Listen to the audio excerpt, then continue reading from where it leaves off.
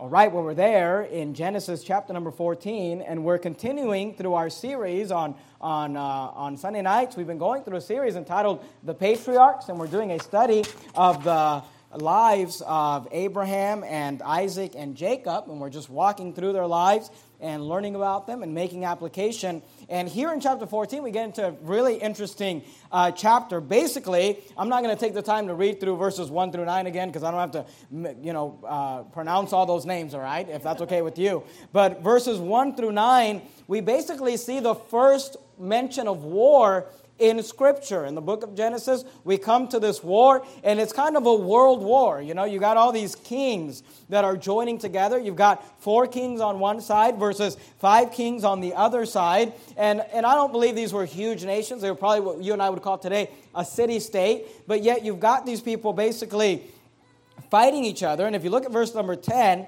the Bible says, and the veil, you see that word veil, V-A-L-E there, that's an old way of saying the word valley. It's talking about the valley that they were fighting in. And the veil of Sodom was full of slime pits. And I want you to notice what the Bible says, and the kings of Sodom and Gomorrah fled and fell there, and they that remained fled to the mountain, and they took all the goods of Sodom and Gomorrah and all their victuals and went their way. So here's what I want you to understand. You've got these kings that are fighting each other, and you've got the kings of Sodom and Gomorrah on one side along with 3 other kings versus the other 4 kings, and they're fighting each other, and basically Sodom and Gomorrah lose the battle. This is before they were destroyed. We're going to get to that in Genesis 19 later on in the series, but they lose the battle. And if you remember, we saw in chapter 13 that Lot separated himself from Abraham, and he pitched his tent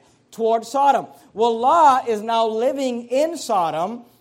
If you look at verse 12, and it says, and they took Lot, Abram's brother's son, who dwelt in Sodom, and his goods, and departed. Now keep your place there in Genesis 14. This is our text for tonight. But go with me to the book of James in the New Testament. If you start at the book of Revelation and move backwards, you're going to have Revelation, Jude, 3rd, 2nd, and 1st John, 2nd and 1st Peter, and then the book of James. All right? So you're going to have Revelation, Jude, 1st, 2nd, 3rd John, 1st, 2nd Peter, and James. James chapter number 4.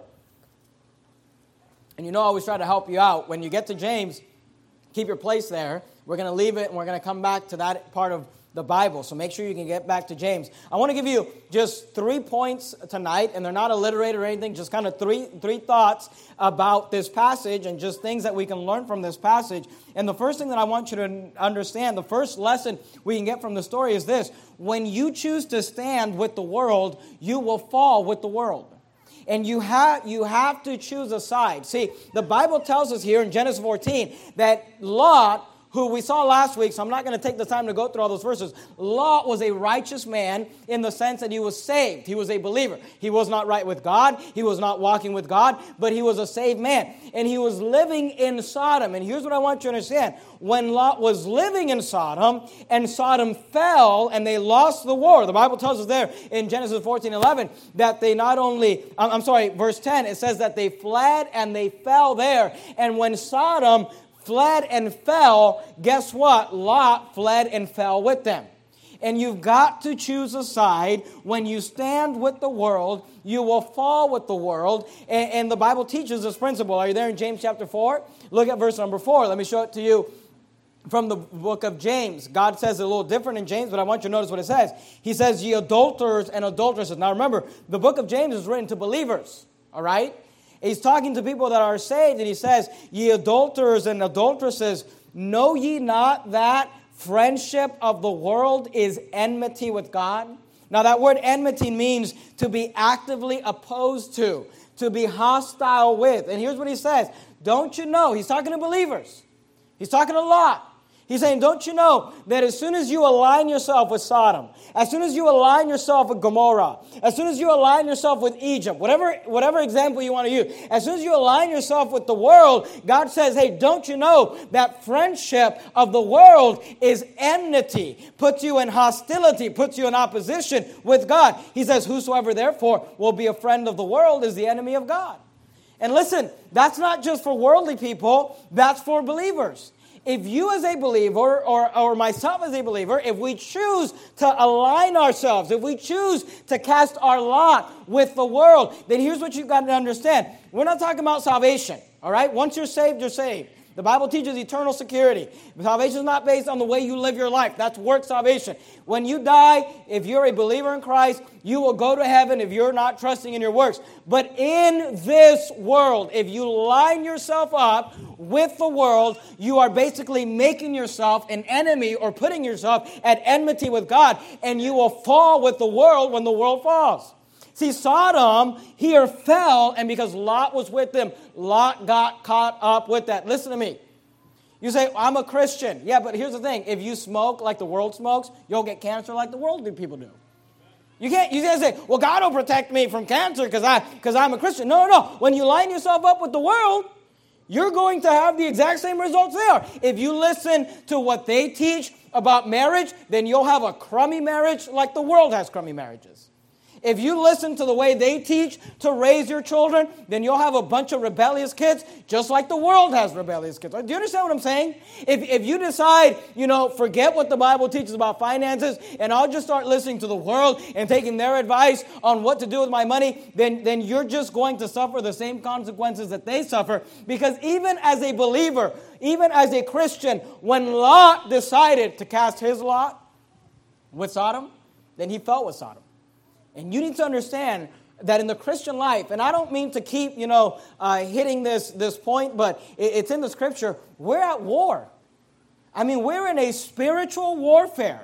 It's all hands on deck right now. And I mean, Satan has his sights set on us and set on churches like us. And you cannot just live, here's the thing. You can't be part of a battle and just kind of like, I'm not really for or against anyone. I mean, could you imagine a soldier living during World War II? And it's like, well, I'm an American soldier, but I'm not really that against the Nazis. I mean, you understand what I'm saying? Like, when you're at battle, you got to decide what side you're on. And God, here Lot had chosen to be with Sodom, and then God says, you know what, you're going to fall with Sodom. And I see so many Christians, they're saved, praise the Lord for it. They're justified. They're washed by the blood of the Lamb, whatever you want to call it. But they choose to line themselves up with the wrong side. And I'm just here to tell you, you will suffer those same consequences. Look, it doesn't matter. It doesn't matter if you're a believer, young person. You say, I'm saved. If you choose to fornicate like the world fornicates, you're going to end up with STDs like the world ends up with STDs. Young ladies, you'll end up pregnant out of wedlock like the world. You say, well, I'm a Christian. It doesn't matter. When you become a friend of the world, you put yourself at enmity with God. So we must choose. You must decide where you will stand. And here's the thing. If you decide to side with the world, then you will fall in the same way the world falls. And that's the first lesson we can learn from that. Lot here had aligned himself with Sodom. And when Sodom fell, Lot fell with them. Now notice, keep your place there in James, because we're going to come back to that side of the Bible. But go back to Genesis 14. Look at verse number 13. And I'm not here to beat up on you or say, I'm just trying to help you, because there are some times when we as Christians, we decide like, well, I know the Bible says X, Y, and Z about whatever subject you want to be talking about, but I'm going to choose to ignore what the Bible says, and I'm just going to do this because that's what my worldly friends told me to do, or that's what my co-workers said, or that's what, the world advises. I'm just telling you, when you make a conscious decision, I'm going to go live in Sodom, I'm going to go live with the world, I'm going to align myself with the world, what you're deciding, you're choosing a side in the battle, and you will suffer those consequences. So please understand that. Here's the second thing I want you to notice there in Genesis 14. Look at verse 13. I'm going to try to go quick tonight because we got cake and ice cream, all right? So we got to get to that. That's important. Genesis 14, look at verse 13. And there came one that had escaped the battle where Sodom and Gomorrah fell and Lot fell with them, and told Abram the Hebrew, for he dwelt, and by the way, this is the first time that Abram's referred to as a Hebrew in the Bible, just, if it makes a difference to you. It's just kind of an interesting fact. For he dwelt in the plain of Mamre, the Amorite, brother of Eshcol, the brother of Aner, and these were confederate with Abraham. Now I want you to notice verse number 14. And when Abraham heard that his brother was taken captive, talking about Lot, I want you to notice this phrase. He armed his trained servants, born in his own house, 318 and pursued them unto Dan. Now, here's what's interesting. You've got 5 kings, 5 kingdoms with all their soldiers fighting 4 kings, 4 kingdoms with all their soldiers, and one side completely demolishes the other side.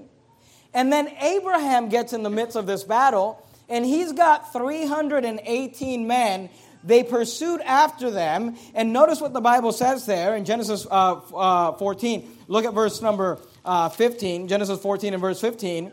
And he divided himself against them, he and his servants by night, and smote them, and pursued them unto Hobah, which is on the left hand of Damascus. And he brought back all the goods, and also brought again his brother Lot, and his goods, and his women also, and the people. Now, you got to ask yourself this question. How is it that Abraham, with 318, not soldiers, trained servants that lived in his house, how was he able to go and fight against these kings and actually win the battle? And here's the answer to that. When God is on your side, you don't need numbers. I mean, if you remember Gideon, he had all these numbers, and God said, no, I just need 300 men. Because here's what you got to understand. The Bible says, it promises that one man will chase 1,000. And here's the thing. Sometimes people say well, do you really think you're going to make an impact with your little church? You're just few. But here's the thing. How many do we need? I mean, we don't need that many if God's with us and God's helping us. And here you see Abraham take his 318 men, and they were able to go do what 4 kings were not able to do, what 5 kings were not able to do, what multiple kingdoms were not able to do. But in this passage there, in verse 14, I want you to notice that we find things to do to prepare for victory. See, here's the thing. Abraham had a good strategy. He went and fought them. He divided himself, and he surrounded them.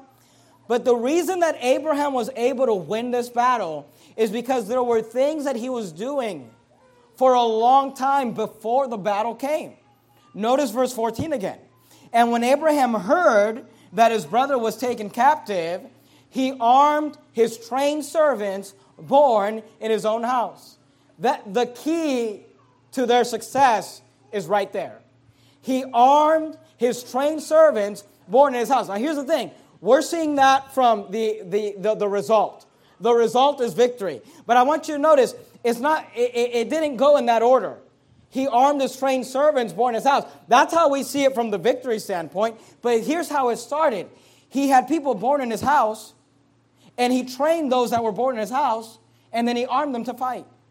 That is the steps to prepare for victory. And here's what I want to tell you. If you and I and our church is going to win the battles that we're engaged in, if we're going to and we're in a spiritual warfare, remember that. We're fighting for men's souls. We're trying to get people saved. You say, how are we going to do that? Here's how we're going to do it. We're going to have some people born in our house. See, Abraham, he had men that were born in his own house. And it's interesting to me because, did you keep your place there in James? Do you have your finger in James? Go from James, go to the very next book, 1 Peter chapter 1, and look at verse number 23. 1 Peter chapter 1 and verse 23. 1 Peter 1 and verse 23. Notice what the Bible says. You've heard this phrase before, being born again. Do you see that? Who's ever heard that phrase before? Born again. The Bible refers to salvation as being born again. And here it says being born again. Not of corruptible seed, but of incorruptible, by the word of God, which liveth and abideth forever.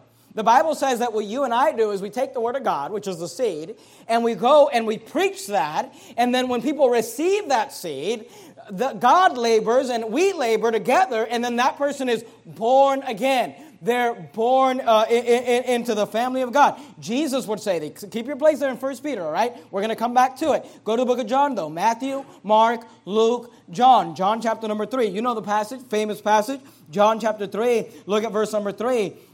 But make sure you're able to get back to 1 Peter or James, something around there. John chapter 3 and verse 3. Notice what the Bible says. Notice what Jesus said. Jesus answered and said unto them, Verily, verily, I say unto thee, except a man be born again. Do you see that? He cannot see the kingdom of God. Notice verse 7. Marvel not that I said unto thee, ye must be born again. Here, Jesus is teaching that what our job is to do is to go out and preach the gospel and have people born again. And I want you to notice in Genesis 14, the first step that Abraham took is that he had people born in his own house. And here's the thing, the Bible calls the church the house of God. You say, what is the strategy? What is the plan? How are we going to win? How are we going to fight? Here's how we're going to do it. We're going to go and have people born in our house. You say, how are we going to fight this battle? How are you going to fight these Sodomites? And I'm not talking physically, okay? Please, we don't need to be on the news anymore. How are we going to fight these agendas? How are we going to fight these people? How are we going to, have reach and atonement with the gospel of Christ? Here's how we're going to do it. But doing the same thing we've been doing is going and preaching the gospel and having people saved. We need them born in our house. We need to have 318 men born and women born, soldiers born in this house right here. See, it started with Abraham when he was having people born in his house. Now, notice what it says. Okay, keep your finger there in John. You should have a finger in 1 Peter, and you should have a finger in John. Go back to Genesis 14. Look at the list, all right? Genesis 14, look at verse 14. Okay? He had men born in his own house, right? But notice that wasn't it. They weren't just born in his house. They were also trained servants. You see that? See, it's not enough to have people be born again. We then have to take those people that have been born again and we need to train them. He had people born in his house, but then he took those new babies and he trained them as servants. Did you keep your place in John? Can you go to Matthew? You're there in John, so you're just going to go backwards to the first book of the Bible. Matthew, look at the first book of the Bible, the last chapter, Matthew 28, look at verse 19. I know you've seen these verses before, but let's look at them together. Matthew 28 and verse 19. Matthew 28 and verse 19. Look, our church is not very old. We're only 5 years old. We're only 5.5 years old. And we've got a great crowd of believers, and God has blessed us with many people. But you say, well, what do we continue to do? I mean, what are we going to do? Is every sermon going to be anti the Sodomites? And is every sermon going to be political? Or is every sermon going to be something that's going to get on the news? Listen to me, I'm not afraid of that. If they want to put us on the news and they want to protest us, that's fine, but that's not my goal. You say, what's your goal? Our goal is the same goal we've ever had. It's to see men and women be born again. Amen. But then look, we want to take those babies and train them, because that's part of the Great Commission. Are you there in Matthew 28? Look at verse 19. Go ye therefore and teach all nations, baptizing them in the name of the Father and of the Son and of the Holy Ghost. Notice verse 20. Teaching them to observe all things whatsoever I've commanded you, and lo, I'm with you always, even unto the end of the world. Amen. See, part of the battle is teaching them to observe all things. What is that? That's discipleship. That's training. And not just discipleship class, although we have a discipleship class that will go through and teach you all the fundamental truths, but it's teaching, you say, because people sometimes they're like, well, I don't understand. Why do you have to preach about the Sodomites? Here's why, because we're supposed to be teaching them to observe all things. Amen. We're supposed to be teaching the whole counsel of God. That's why we preach about everything, That's why we go verse by verse through books of the Bible. We don't leave anything out. Why? Because our job is not just to birth you. Our job is not just to get you saved. Our job is not just to get you born again. We're there supposed to take you and train you, disciple you, prepare you. Say, where did Abraham succeed? He succeeded when he had men who were born in his own house, but it wasn't just that they were born, he trained them. They were trained servants. Go back to Genesis 14. Look at what he says. They were born in his own house. They were armed. They were trained servants. But notice, it's not enough. It's not enough for them to be born again. And it's not enough for them to be discipled. Then notice what he says. He armed them. You see that? He armed his trained servants. See, they were born. They were trained, and then he puts a weapon in their hand and says, now go do something with what we trained you with. Do you understand that? Go to the book of Ephesians chapter 6. Look, you got to understand, we're in a spiritual battle. We're in a spiritual warfare. Today in America, we have Christians. Look, if you want a list, I'll give you the list. All right, I won't. I'm just kidding. But unless you just come to me afterwards, privately. But you want a list of the churches? I can tell you of several churches in this city that would not disagree with our stance on homosexuality.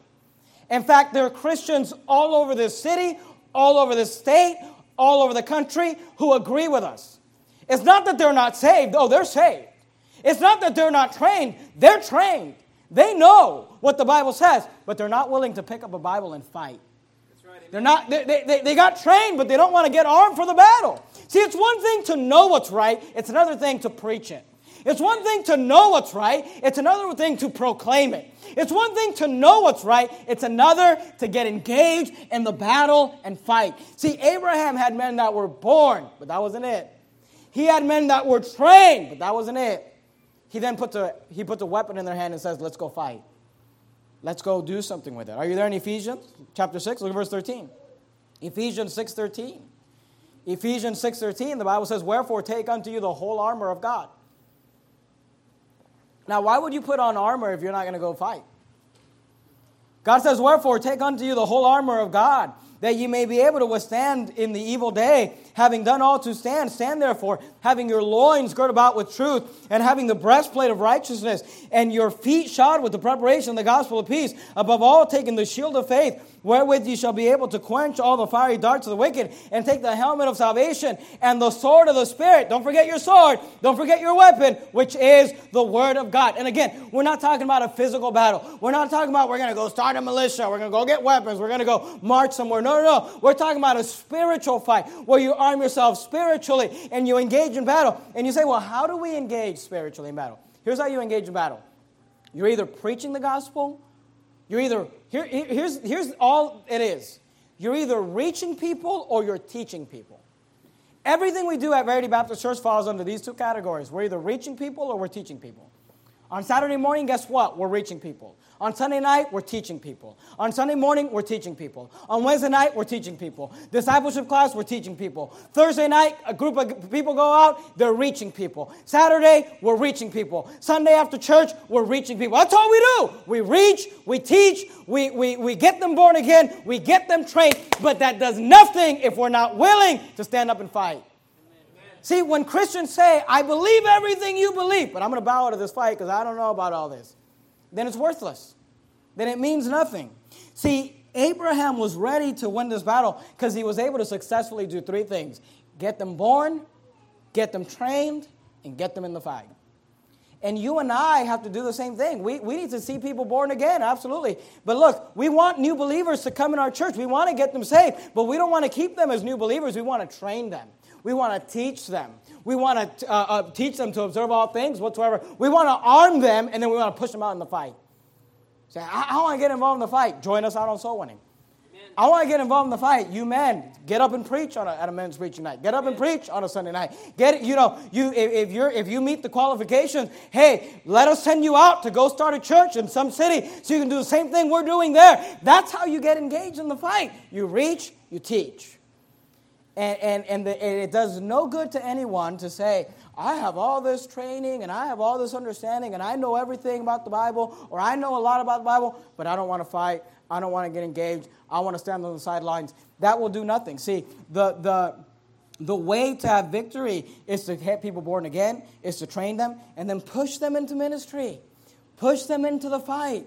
Push them in to get involved in doing something for the cause of Christ. So number one, if you can make your way back to make sure you have your place there. Keep your place in 1 Peter or James, somewhere around there. But go back to Genesis. The first thing we see is we see that when you stand with the world, you will fall with the world. You must choose a side.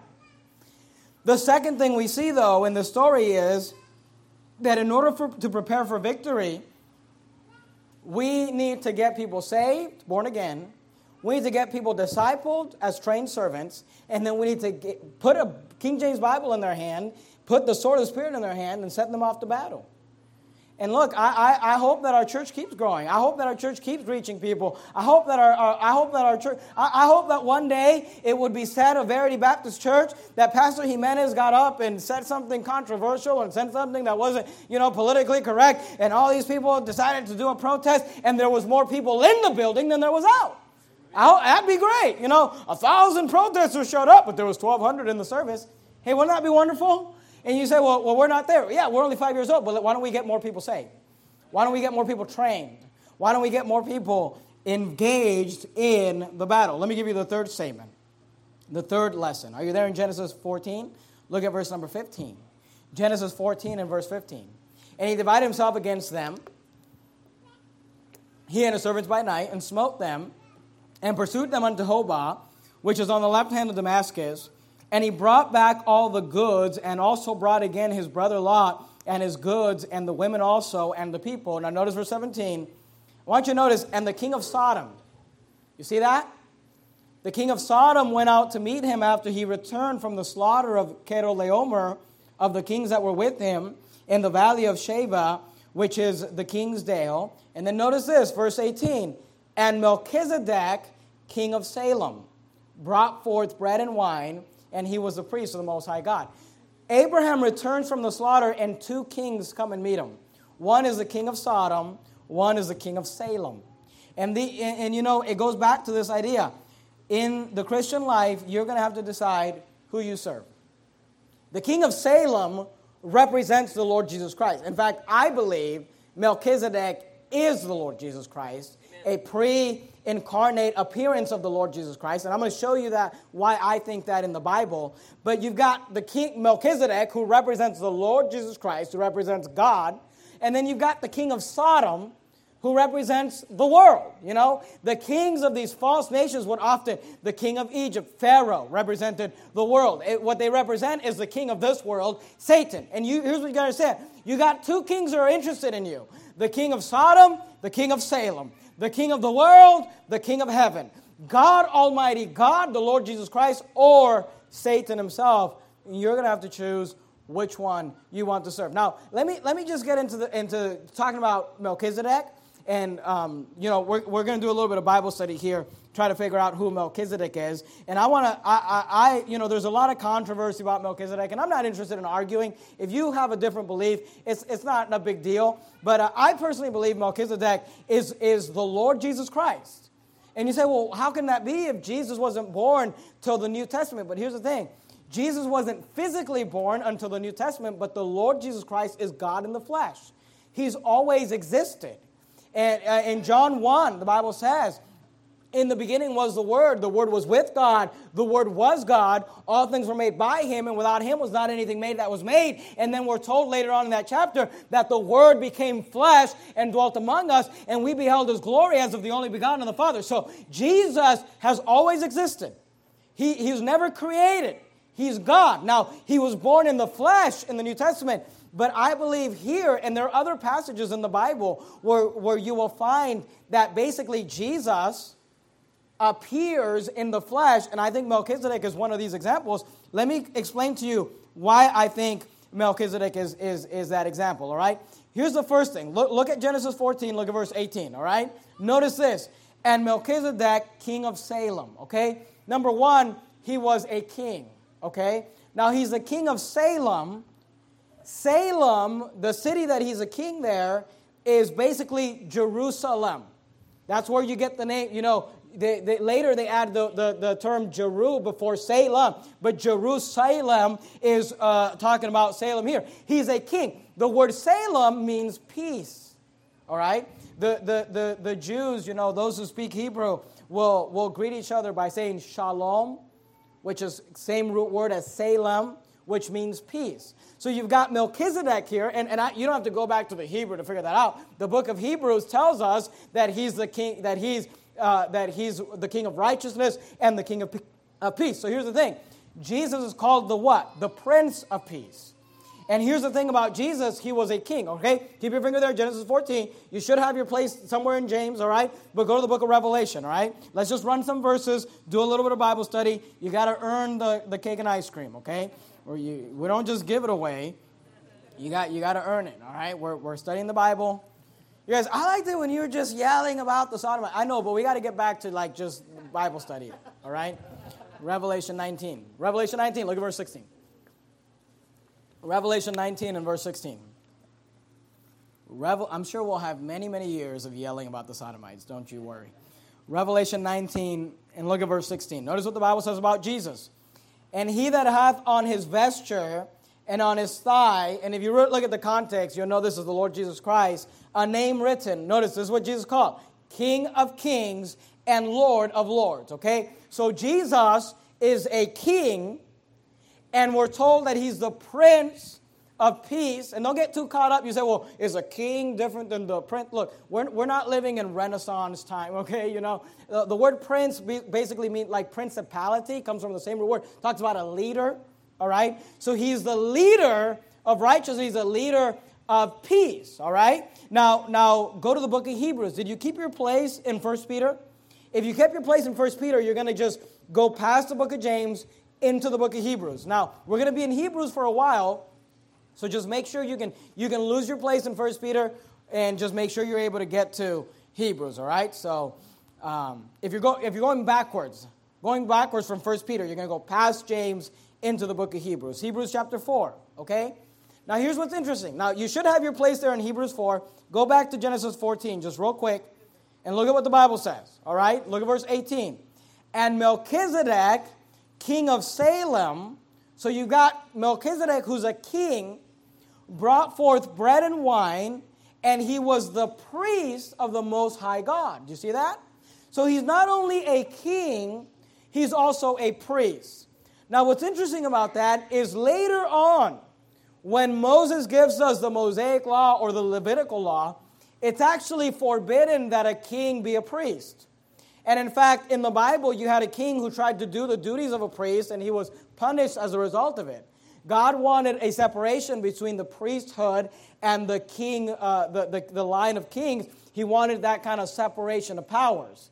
But here you have Melchizedek, who's both a king and a priest. Well, guess what? The Lord Jesus Christ is the King of Kings, but guess what? The Lord Jesus Christ is also the high priest. Are you there in Hebrews 4? Look at verse 14.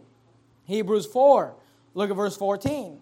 The Bible says, seeing then that we have a great high priest. Because remember, he's the King of Kings. He's also the greatest priest. He's also the greatest high priest. Seeing then we have a great high priest that is passed into the heavens, Jesus, the Son of God, let us hold fast our profession. So here's the thing. We have Melchizedek, who's a king. We have Melchizedek, who's also a priest. We have Jesus, who's a king. We have Jesus, who's also a priest. But there's more. Okay, keep your place there in Hebrews. Go back to Genesis 14. Notice what the Bible says about Melchizedek. Genesis 14, look at verse 18 again. Genesis 14 and verse 18. And Melchizedek, king of Salem, brought forth bread and wine, and he was the priest of the Most High God. Now notice what Melchizedek does in verse 19.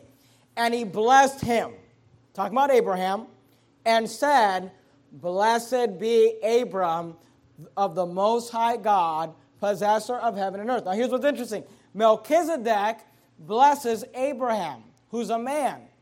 All right? But then notice what he does in verse 20.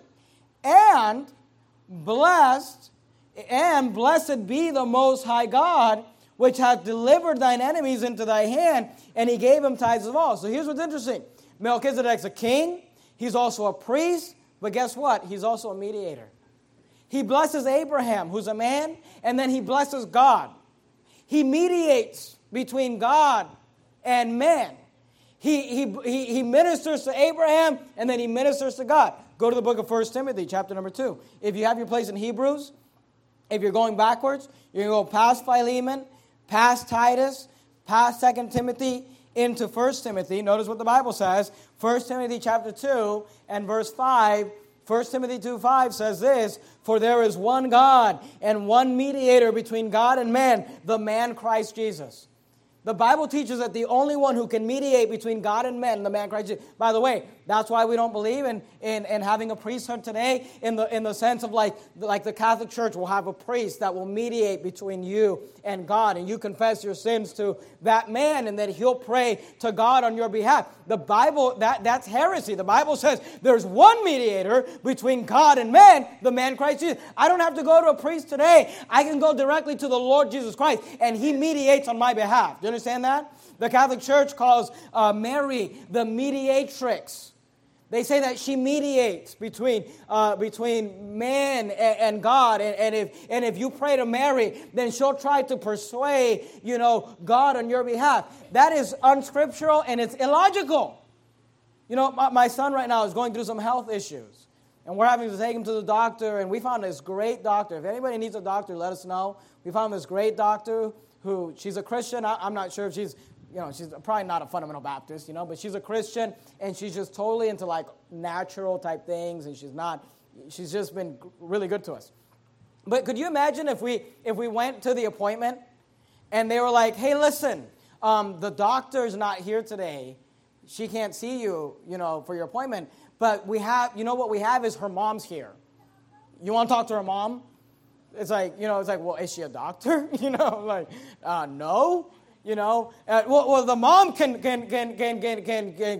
talk to the daughter who's a doctor, and she'll get you the help. Hey, no, I just need the doctor. You know what I mean? And today you got people teaching like, oh, just pray to Mary. I don't need to pray to Mary. I want to pray to God. I want to pray to Jesus. There's one mediator between God and man. I don't need a man. I don't need a priest. I don't need a saint. I don't need anything. I can go directly to God in prayer through the Lord Jesus Christ. And here you got Melchizedek, who's blessing Abraham, ministering to Abraham, and then he's blessing God and ministering to God. And think about this. The book of Hebrews says that the one who gives the blessing is greater than the one who receives the blessing.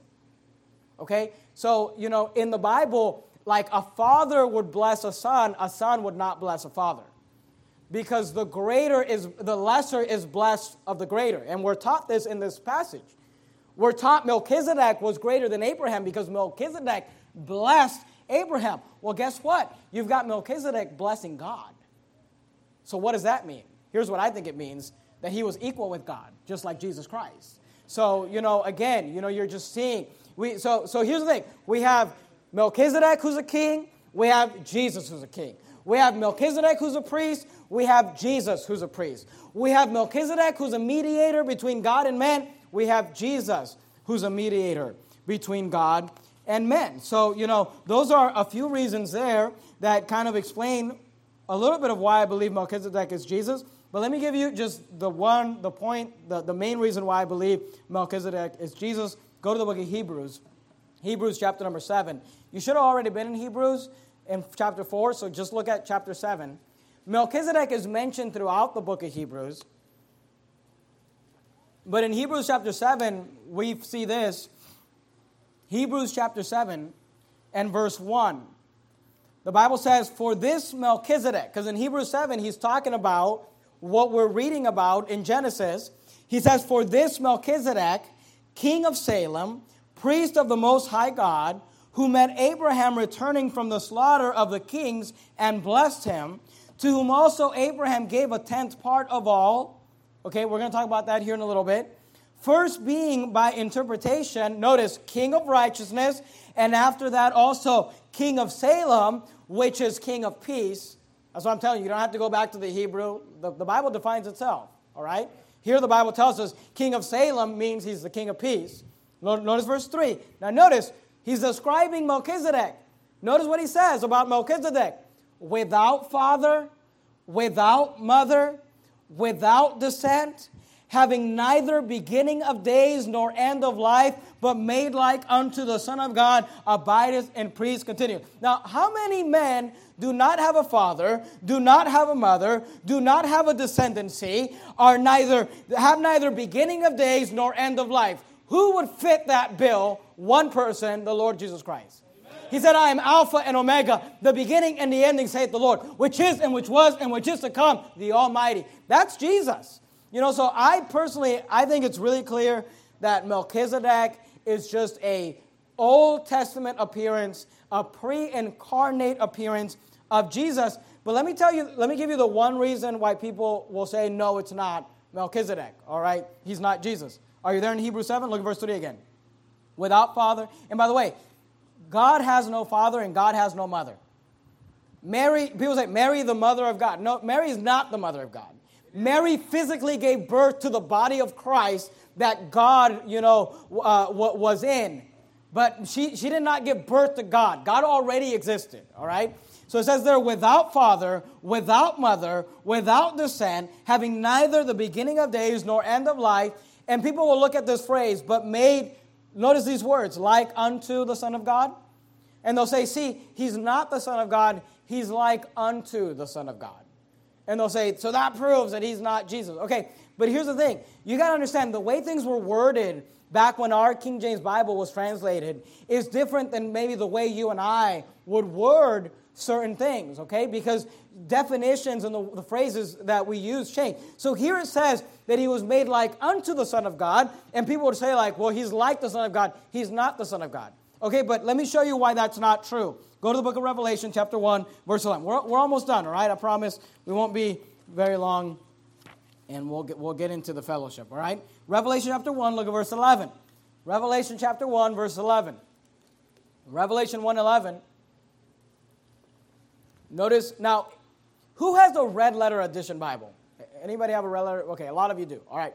So in your red letter edition Bible, the words that are in red letters, they're in red letters because Jesus is speaking. All right? And in the book of Revelation, you'll find that in the first 3 chapters, you have a lot of red letters because Jesus, this is after he already ascended, but he comes back and he appears to John, and he's speaking to John. All right? So this is Jesus again speaking. Notice what the Bible says. Revelation 1, look at verse 11. Saying, this is Jesus, I am Alpha and Omega, the first and the last. And what thou seest, write in a book and send it unto the 7 churches which are in Asia, unto Ephesus, and unto Smyrna, and unto Pergamos, and unto Thyatira, and unto Sardis, and unto Philadelphia, and unto Laodicea. And in the next couple of chapters, he's addressing all of those churches. And there's so much great doctrine in those. You know, one of these days we're going to do a series just preaching through the 7 churches of Revelation that are mentioned there, because there's a lot of great things. But Jesus is speaking to them. Now notice verse 12. And I turned to see the voice that spake with me. This is John, because Jesus just spoke to him.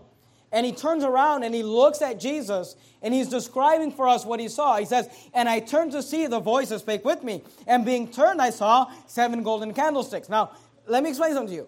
No one argues that Revelation chapter 1 is Jesus. No one argues that. The reason that the red letters are there, because everybody agrees that is Jesus appearing to John. Look at verse 13. And in the midst of the 7 candlesticks, he's describing what he saw. He says, one like unto the Son of Man. Do you see that? So look, we know it's Jesus, but he still said that he's like unto the Son of Man. And that just proves that when Hebrews says that he's like unto the Son of God, which those 2 terms are used of Christ, that he's the Son of God and he's the Son of Man. The fact that it says like unto is not saying that it's not him. He's saying it's just a different wording from a different time where they're saying it is him. Notice what he says, verse 13. And in the midst of the 7 candlesticks, one like unto the Son of Man, clothed with a garment down to the foot, and girt about the paps with a golden girdle. He's describing how he saw the glorified Christ. His head and his hairs were white like wool, as white as snow, and his eyes were as a flame of fire. Can you imagine seeing that? Jesus, this is better than X-Men, all right? Jesus, his eyes are like fire. His head and his hairs were white like wool, as white as snow. Look at verse 15. And his feet like unto fine brass, as if they burned in a furnace. And his voice as the sound of many waters. And he had in his right hand 7 stars, and out of his mouth went a sharp 2-edged sword. And his countenance was as the sun, shineth in his strength. And when I saw him, I fell at his feet as dead. And he laid his right hand upon me, saying unto me, Fear not, I am the first and last. I am he that liveth and was dead. And behold, I am alive forevermore. Amen. And have the keys of hell and of death. That's Jesus. And he's described as like unto the Son of Man. So, again, I'm just explaining to you why I believe Melchizedek is Jesus in the Old Testament. You may disagree with that. That's no big deal. We don't have to argue about that. You can, unless you want to, but let's not do that. I'm just kidding. But, I've known a lot of people who are great people, saved people, who say, I don't think Melchizedek is Jesus. That's fine. It's not a big deal. I just wanted to explain to you why I think it is. He is. But go back to Genesis 14. Let me show you something else. So we saw what I believe, in my opinion, the pre-incarnate Christ. I want to show you something else that's in this chapter. We see a pre-law mention of tithing. Notice Genesis 14 and verse 20. And he blessed, and blessed be the Most High God, which hath delivered thine enemies into thy hand, and he gave him tithes of all. All right? Today you've got Christians, and especially in our movement, you've got people that are trying to get attached to our movement who are teaching that tithing is unscriptural. There's this guy in Washington, I think he's in Washington, his name is Afsham. I don't know if that's his name. It sounds like a mop head to me, but anyway, Afsham, isn't there like a mop or a guy that named Afsham that sold mops? Something like that. Anyway, this guy, he's like trying to get people in our movement to quit believing in tithing. And the only reason I'm mentioning him by name is because I guess somebody told me this week he like made this video against me or something. And he's like siding with the Sodomites. And I've only listened to this guy talk for like 10 seconds. One time, my wife and I were looking at something, and we accidentally clicked on his video. And the guy sounds like an effeminate Sodomite.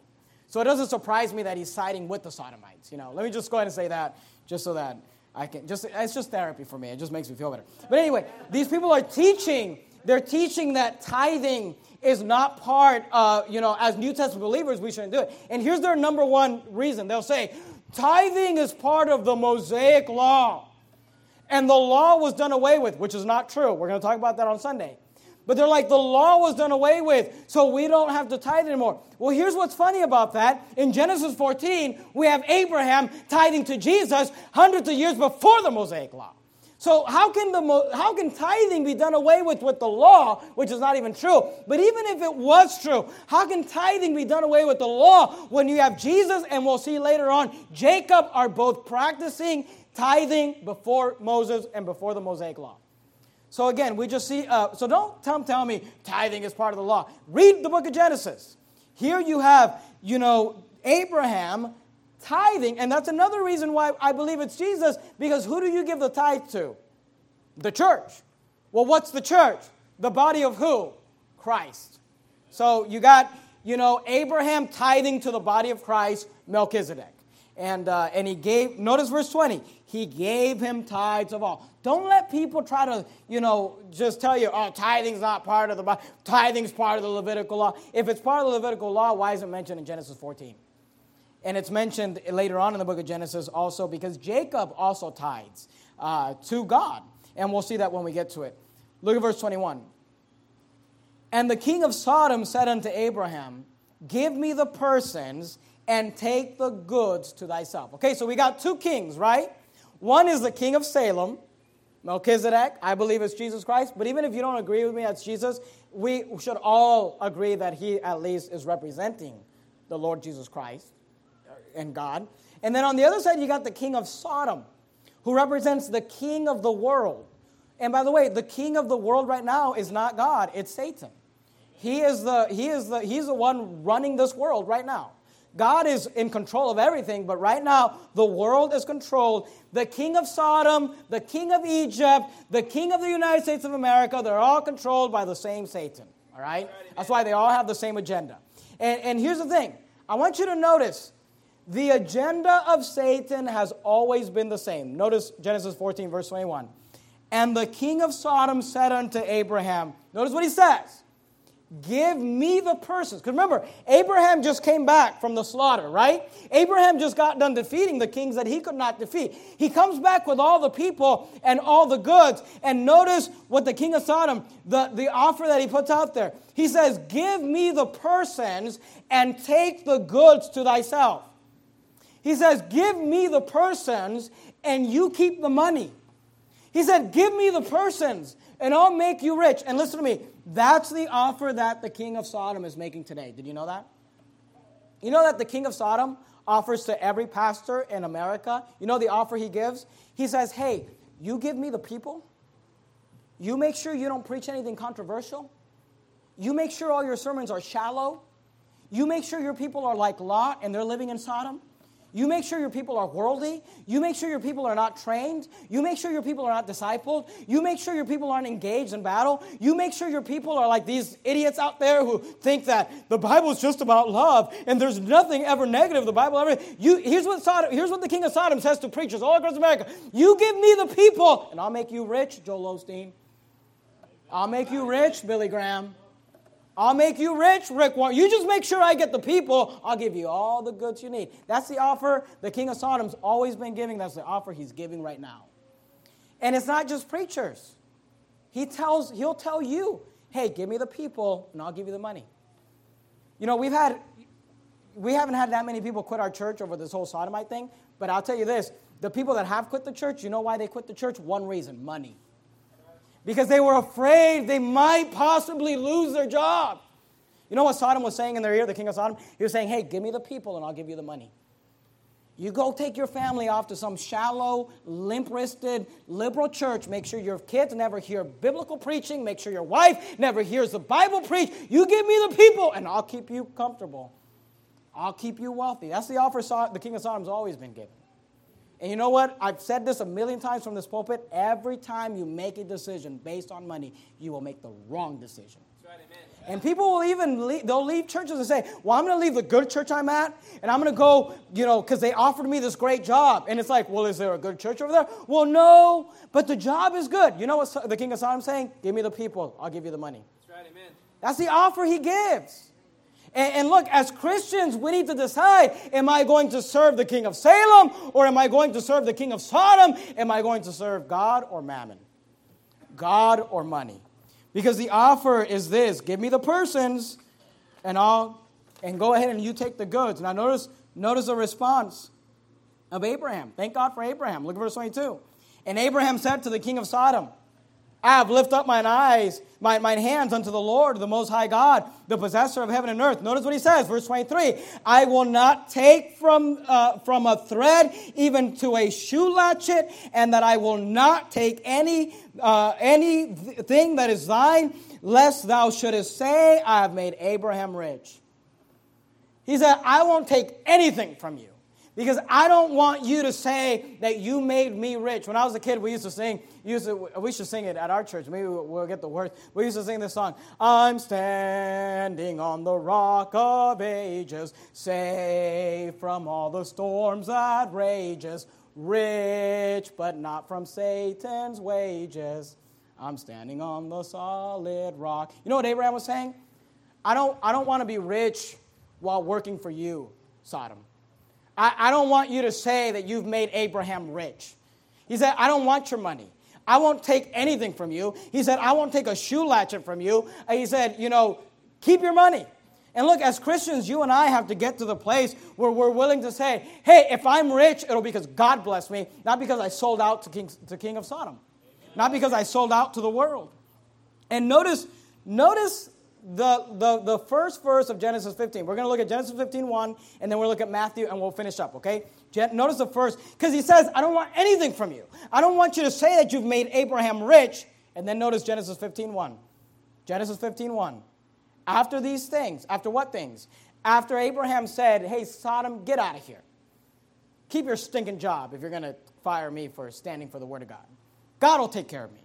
And notice what Genesis 15:1. After these things, the word of the Lord came unto Abraham in a vision, saying, fear not, Abraham, I am thy shield and thy exceeding great reward. He said, you know what, Abraham? Tell Sodom to take a hike with their job and anything else they want to give you, and God says, I'll take care of you. He said, I'll be thy exceeding great reward. Go to Matthew 19. We'll be done right here. Matthew 19, verse 28. Matthew 19, verse 28. Because here's the thing. You and I get really self-righteous about, well, all the sacrifices I have to do for God. Look, you ain't sacrificed nothing for God. He gave the ultimate sacrifice when he died on the cross for our sins. If you lose your job, think about how silly you would feel walking up to Jesus. Well, I had to lose my job. I mean, seriously? It's like, okay, I died and went to hell for you? My family, they said mean things to me. Okay, so did mine. That's what Jesus would say. Matthew 19, look at verse 28. Matthew 19, verse 28. Notice what Jesus said. And Jesus said unto them, verily I say unto you, that ye which have followed me in the regeneration. What is that? Regeneration is being born again. That's what that term means. When the Son of Man shall sit in the throne of his glory, ye also shall sit upon 12 thrones, judging the 12 tribes of Israel. He's talking about to the 12 apostles, the 12 disciples. Look at verse 29. And everyone that hath forsaken houses, or brethren, or sisters, or fathers, or mothers, or wife, or children, or lands. I like this list because it just covers everything. He's like cats, dogs, he's adding everything. Notice, for my name's sake shall receive 100-fold. You know what 100-fold means? 100 times as much. God says, whatever you sacrifice on this earth, I'll give you 100 times as much. In heaven, in eternity, And he says, and by the way, you'll also inherit eternal life, everlasting life. And you get to go to heaven. But many that are first shall be last, and the last shall be first. Listen to me. There are many Christians on this earth that they look like they just got it all put together. They live on the nice side of town. They drive the nice vehicle. You look at their family, you're like, oh, they look like they got it all put together. But you know what? In heaven, they will be last. They will be least. God says the first shall be last. And he says on this earth, the ones that everyone looks at us and say, you're such a reproach. You're such an embarrassment. You know, all the emails I'm getting, you're so wicked. You're this, you're that. God says, you know what? In heaven, the last shall be first. And just don't, you know, when the king of Sodom offers you money for people, when the king of Sodom offers you money to sell out your family or to sell out a church, we need to be like Abraham and say, you know what? I don't want nothing from you. I don't want you to say that you have made Abraham rich. And by the way, if Verity Baptist Church succeeds, I don't want anyone to say, oh, it's because they backed down on that whole Sodomite thing. You know what? God is our exceeding great reward. God will bless us. God will pay us. God will make it up to us.